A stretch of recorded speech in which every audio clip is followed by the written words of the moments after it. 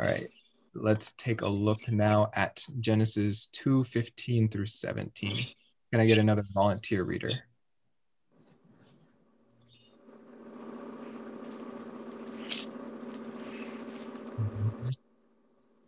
I can't see it, so I can't do it. No problem. Okay. The Lord God took the man and put him into the Garden of Eden to cultivate it and keep it. The Lord God commanded the man, saying, okay, part of the scripture is cut off. So from any garden you may eat freely. Okay. But from the tree of the knowledge of good and evil you shall not eat. For in the day that you eat from it, you will surely die. Okay. So we see that then the Lord God took the man and put him into the garden. What does this imply? And this struck me the first time that I think read this looking for observations, that man was not created in the garden. Man is created outside of the garden. In fact, we don't learn of this garden being created until after the creation of man. At that point, it says that God then planted the garden. So God planted this garden specifically for Adam. So not only has he created a perfect creation, but within that perfect creation, he's created a microcosm that is even more perfect for Adam. And this is would be similar to the throne from which he rules the earth. He is given a perfect throne room now to rule the earth from. So God created him outside of the garden. Adam would understandably have seen the world outside of the garden. God placed him into this garden, and now he is to cultivate and keep it. Again, this idea of labor or work being a good thing. The Lord God commanded the man, saying, from any tree of the garden you may eat freely. So again, a lot of people, I think there's a movie where Jodie Foster hammers this point, saying God was selfish in not letting man eat from that tree. And oh man, I heard one on a TV show the other day where one woman is talking to a preacher and she says, you know why I think Adam and Eve ate from that tree? I bet they were starving. That's pretty clearly untrue here. They had access to every tree. And not only does the whole earth have food for them, but now this garden specifically planted for them for all of their needs and all of their purposes. And God said, eat from every tree. So there wasn't just one tree. We see two trees named in the first 3 chapters of Genesis.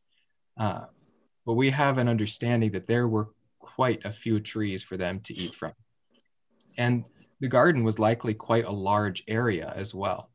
So the fact that they're even spending their time near this tree that they've been banned from is another interesting observation. Okay, from any tree of the garden you may freely eat, but from the tree of the knowledge of good and evil you shall not eat, for in the day that you eat from it you shall surely die. Okay, any observations from this text? We've got the opportunity to eat from any tree of the garden except for one. Does anyone have any idea why God would forbid a single tree from being eaten from? Any observations are welcome. Well, my thought is he's giving like he's protecting them from evil. Okay, protection from something evil. That can hurt. Yeah, Dan said to test them. I think both of these ideas kind of go hand in hand. As I mentioned with the Abrahamic covenant, God gives Abraham a nice brand new car, but then says, you need a license to drive this car. God has put man in this perfect state in a garden and said, rule over it all. But God has not yet tested man's obedience. And this is not for God to understand whether or not man will be obedient, but for man to understand his own nature and his own difference from God. Being that Adam was created, in fact, man, even still today, runs the risk of thinking themselves God. I don't know if you guys are familiar with Shirley MacLaine and her idea that we are all little gods, but even in churches with Kenneth Copeland's church, he preaches a message that we are all gods. And I think this would have been of particular danger for Adam, being that he wasn't aware of things prior to his existence, and he would have seen all man come from him. It would have been a particular danger that he start to see himself as more like God than he actually is. So there is still a distinction, of an impassable distinction between God and man. There is no continuity of being here. They are on a different plane. And God has to show that to man. So he does test his obedience by providing an opportunity for him to be disobedient. God's purpose in providing this opportunity is not malevolent. It's not to destroy man or to cause man to sin, but to show man his own nature. In fact, even today, we'll look at God's provision for man, even through his sin, that God is not willing that any die. But his main purpose throughout creation and throughout Scripture is to bring glory to himself. And sending the Savior Christ to become man and die for man ultimately brings incredible glory to him. All right, so we can't eat from only that one tree of the knowledge of good and evil. And in the day that you eat from it, you will surely die. So here's another very interesting clause: in the day. Not if, but when. In the day that you eat from it, you will surely die. This isn't presented as something that may or may not happen. It is understood that they are going to do it. It's essentially like when you tell your kids, don't play with this or don't touch that. The next thing they're going to do is play with that or touch that. It's in our nature to test the boundaries, to test the limits. Okay, so in that day you will surely die. This is the first time of 800 times in the Hebrew scripture that this word die is used.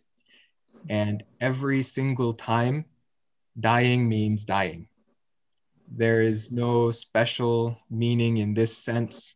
Death is death. All right, another observation to be brought. In the English, there's punctuation that tells us this is a quote. This is still part of what God is saying. So God is verbally communicating this to man.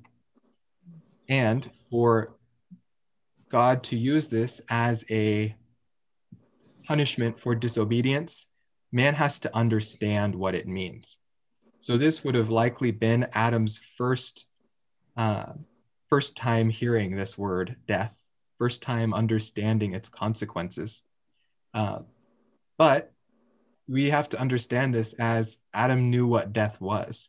We don't see a comprehensive discussion between God and Adam. This is a very, very abbreviated account of God's interactions with Adam. It would probably be likely that these terms were defined more explicitly to Adam in order to use death as that consequence and to be told to Adam, death is the consequence. Adam would understand what death was. So he understood the gravity of disobedience.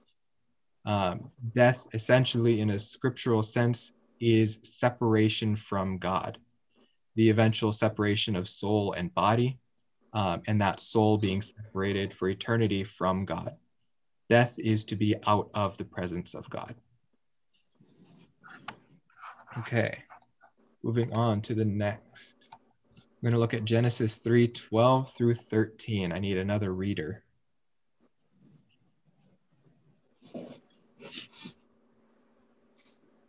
Man said, Go ahead, Mark.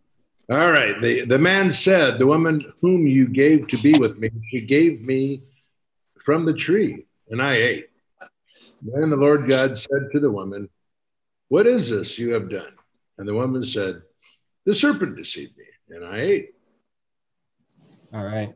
So in the idea of being brief here, I didn't include the whole passage from 3:12 or from chapter 3. But when Eve was tempted by the serpent, she misquoted God. When Eve was told by Adam, Adam was told by God that every tree is for you, except for this tree that you can't eat from. And Eve adds to that. So she's drawing extra boundaries that God never drew on this tree and saying that we can't even touch it or we'll die. And perhaps at that point, Eve starts to think, well, that's a little harsh, even though it was her own addition to scripture. You can see her exaggerating God's commandments to her, inflating them to be something that they were not. So at that point, Satan sees a foothold where the woman is willing to misinterpret, to misquote, to misunderstand God. And that is then when we see the first lie, where he says, you will not surely die, but you will be as gods. So again, this danger in man thinking that he is a god himself. We see the serpent exacerbating that worry that man may look at himself as a god. And so the very purpose in God's testing is seen as the consequence of, or the result. The reason why man sinned was this pride or hubris of thinking, I'd like to be like God. God's holding back from me. He has not provided everything that I need. It's an inability or an unwillingness to see your true situation, and a choice then. But it says that Eve was deceived into eating the apple, or to eating the fruit rather, and then she gave that fruit to her husband, and her husband ate. So Eve was tricked. Eve was deceived, even though it was through her own unwillingness or inability to heed God's direct words. I mean, if God is speaking to you, you'd think you'd try to Eve obviously did not put much importance or emphasis in understanding exactly what God had said. And that's one reason why we dive in and we make these observations in the scriptures, so that we don't do like Eve and start adding or removing things that are or aren't there. So it says, the man said, the woman who you gave to be with me. So when God comes to man in the garden and says, what have you done? He points his finger to the woman and says, you did this, essentially. Yes, the woman gave it to me, but God, it's your fault. So this is absolutely an inability to be repentant. There is no repentance seen in this first statement by man. His first inclination is to blame God. She gave me from the tree and I ate. So she gave it to him and I ate. Still an interesting admission that Adam doesn't really have a way around the fact that he ate it. That was his choice. She didn't shove it down his throat. He took it from her and he ate it. So not only does the woman choose to listen to the voice of the serpent over the voice of God, and that only happened because she was more interested in her own interpretation of God's word rather than God's interpretation of his word. But now man chose to listen to the woman's words over God's words. So we see a complete breakdown of communication. And always at the butt end of that is the unwillingness to take God's words for their meaning. Then the Lord God said to the woman, what is this you have done? And the woman said, the serpent deceived me, and I ate. So it's quite obvious here in the text, in the difference between what Adam said and what Eve said, that Adam was not deceived by his wife. She didn't trick him. She didn't lie to him. He would have seen what she did and made a conscious choice at that point to disobey God. We don't know exactly why he did this. He doesn't endeavor to tell us. It's possible that he chose to be with his companion that God gave him rather than to maintain his fellowship with God. So a holding up of the creation above the creator is a huge problem here in this first three books. So we see man given responsibility and immediately failing in his responsibility. And the breakdown of that problem really roots from an unwillingness to view God in his proper position as God. Okay, I think we can go to the next. We're going to organize some of these ideas.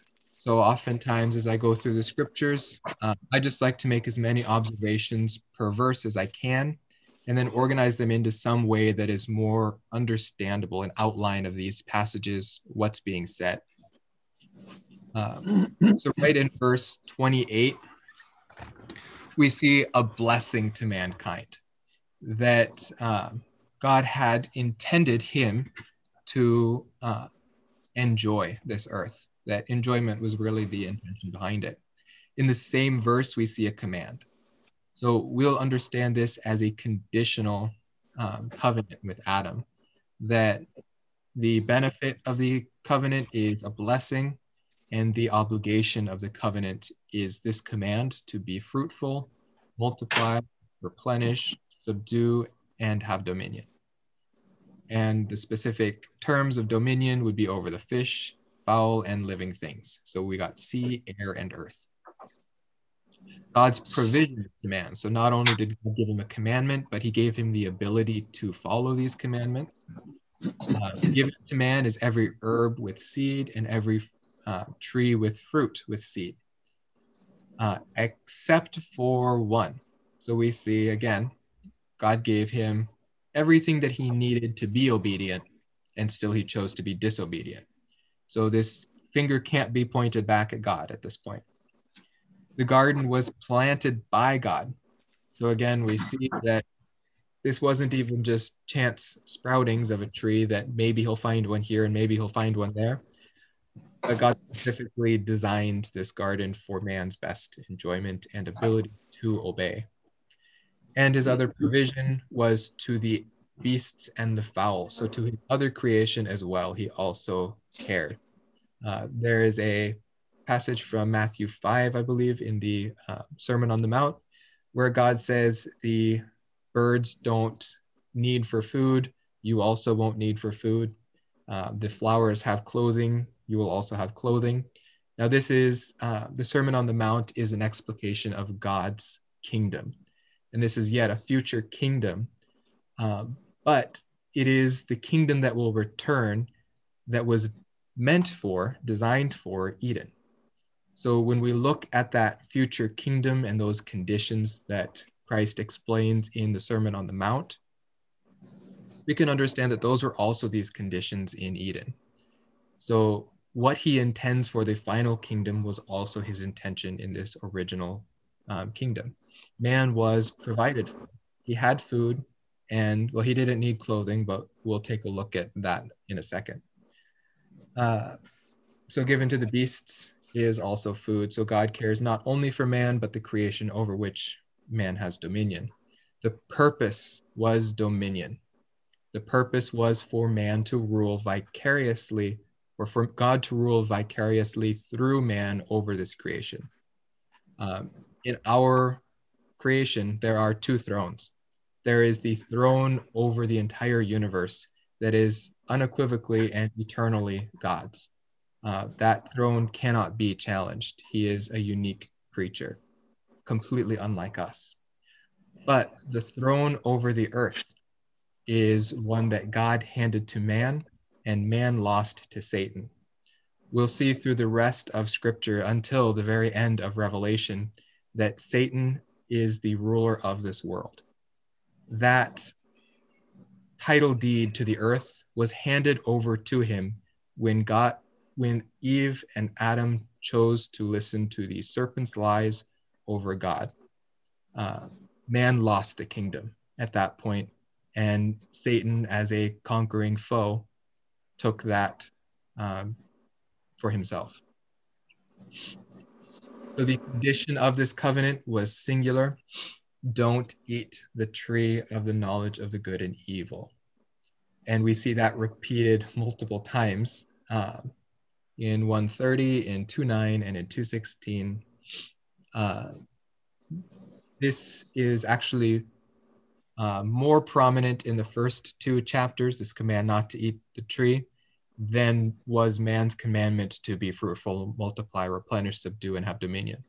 So God really hammered home this point: don't eat the tree. Be obedient to what I've asked you to do.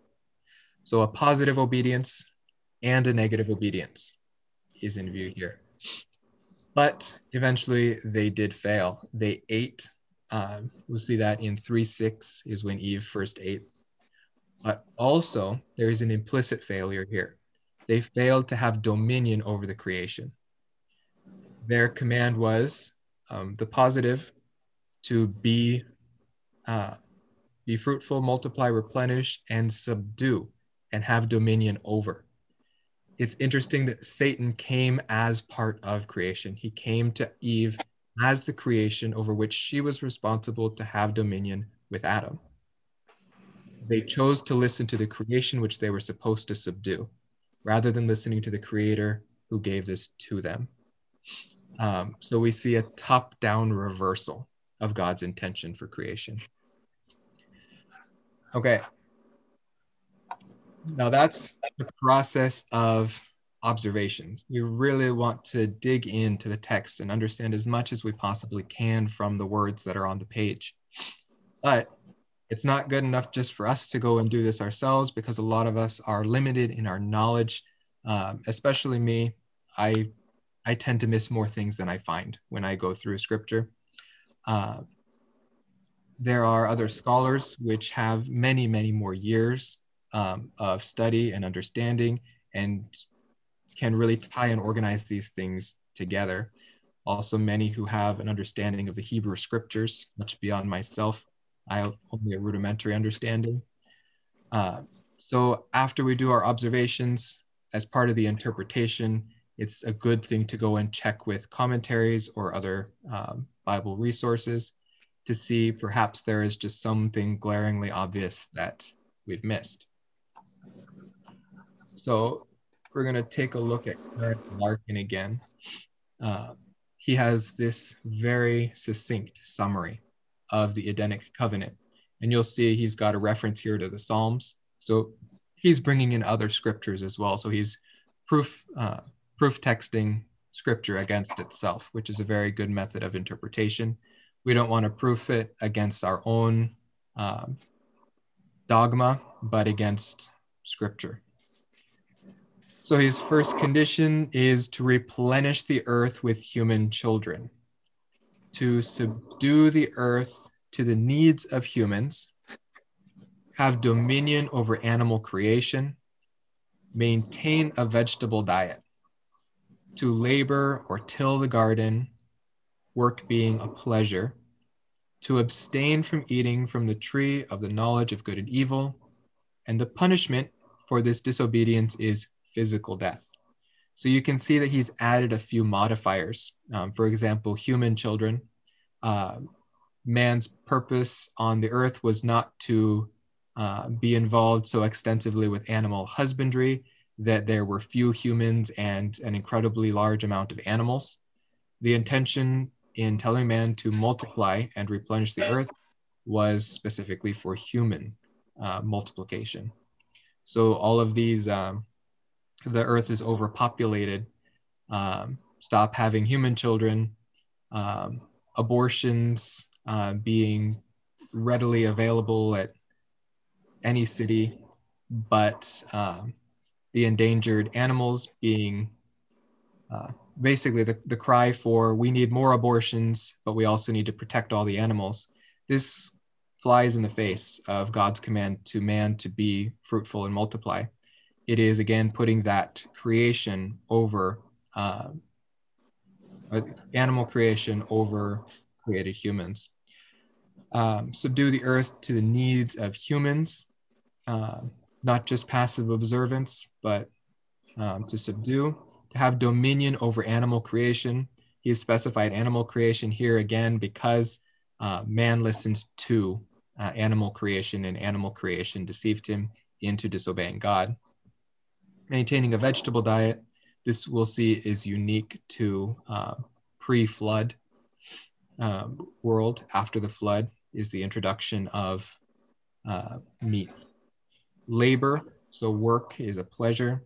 Abstain from eating the tree of the knowledge of good and evil, and the punishment for disobedience is physical death.